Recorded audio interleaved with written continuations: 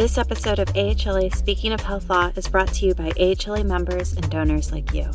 For more information, visit AmericanHealthLaw.org.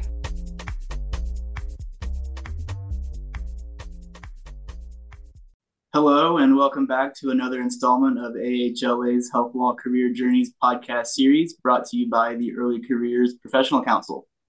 Our goal here is to highlight the breadth of career paths in AHLA's membership and encourage those who are just starting their careers in health law to explore all the different possibilities that this space has to offer. I'm your host, Rob Yates, and I am a healthcare governance and regulatory compliance advisor with Berkeley Research Group. Today, my guest is Annie Shieh, a senior director of compliance at Bright Health, and I'm excited to chat about her experience in navigating the field of health law. Annie, welcome to the podcast. Thank you. So to get started off, can you just explain a little bit about your role and kind of what it looks like on a day-to-day basis? Yeah, so I've got a really long title. First of all, it's Senior Director of California Compliance Officer. And what I do is I oversee the day-to-day activities of the California Compliance Program. So we have 2 licensed health plans under our parent company, and we have Medicare Advantage product. So in totality, we have about 140,000 members under our purview. So what I do, I oversee corrective action plans, as well as investigations, any kind of escalation of compliance issues to the board and the compliance committee, as well as overseeing any kind of marketing review and approval process, vendor oversight, first-tier downstream related entities, and a whole gamut of other compliance activities. Yeah, I'm sure the breadth of things that crosses your desk is fairly wide. Mm-hmm. So that sounds like a really interesting role. How did you get there? What was your career path like? Well, gosh, let me start out with this. I've actually worked at the same company since graduating from law school. It's just that we've gone through, and now we will be going through our 3rd acquisition.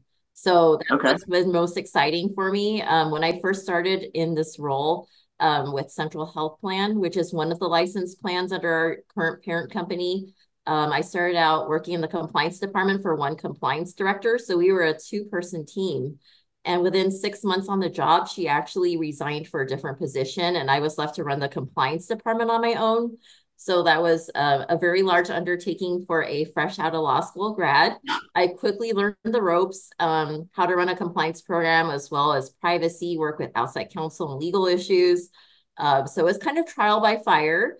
But I eventually built out the program. And after a couple years, we grew in size. We almost quadrupled the size of our health plan. And I also was able to build out my compliance team, which was wonderful. And part of my structure, because I come from a law background, was I felt it was really important to have people with legal training. So I actually developed an internship program as well, working with local law schools to partner to have law students come intern for our company. Which was a great way, not just for us to teach new inspiring grads on what compliance was and how it's tied to healthcare law, but also to provide a future pipeline of young healthcare lawyers who were very quickly employable as soon as they graduated from law school. So it's actually one of my greatest honors and achievements, being able to create this program. And I think as of today, we've graduated 60 or 70 students total out of my entire tenure of running this program for over 10 years. So that being said, being with the company and now going through our 3rd acquisition, Medicare Advantage is a really hot area right now. So everything I've learned has led up to this moment. That's really cool. And that's a really amazing opportunity that it sounds like our listeners would probably be pretty interested in.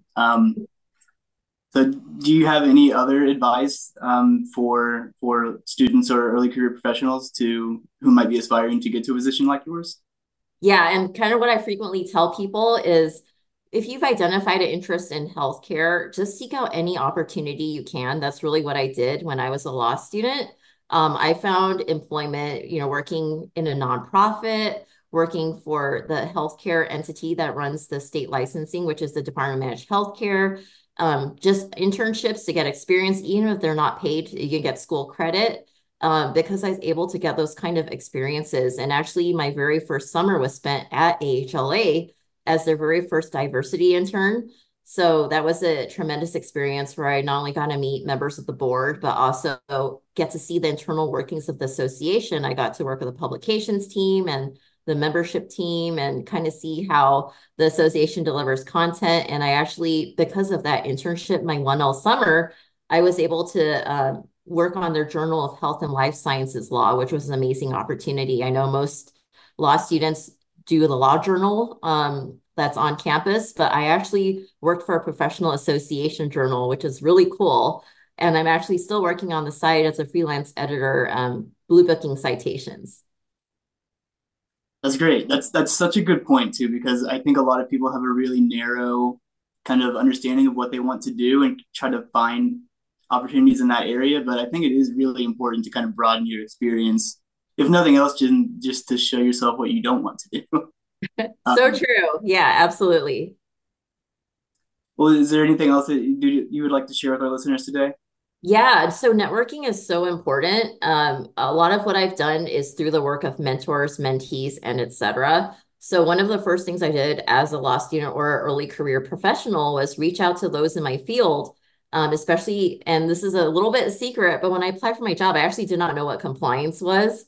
But I just knew that it was in healthcare and that's where I wanted to be as a potential lawyer. So making those contacts early on, I still talk to a lot of people today. I reached out to alumni from not only my college, but my law school to establish connections. And it was out of honestly just wanting to know what people did as a career. I think now healthcare law is a lot more popular and it's because of public health and the pandemic. Back then, people didn't really know what it was. Everyone thought healthcare law was medical malpractice. So when I reached out to actual lawyers that did the day-to-day practice, whether they were at a firm or working in government, they told me what their jobs were like. And that was a really great takeaway for me. And having these mentors and support throughout the years, we've kept in touch. They've seen as I've gotten publications through and they've encouraged me every step of the way. And it's just been really great. Of course, networking leads to job opportunities. I've definitely helped a bunch of my mentees get jobs, not only at my company, but with other employment, and just getting to know people in the industry has been so great for my experience, also as an AHLA volunteer.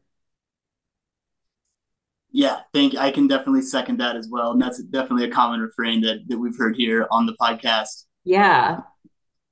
Well, thank you so much for joining us today, Annie. I think this has been another really great episode for our listeners. Thank you so much. Thank you. I appreciate it.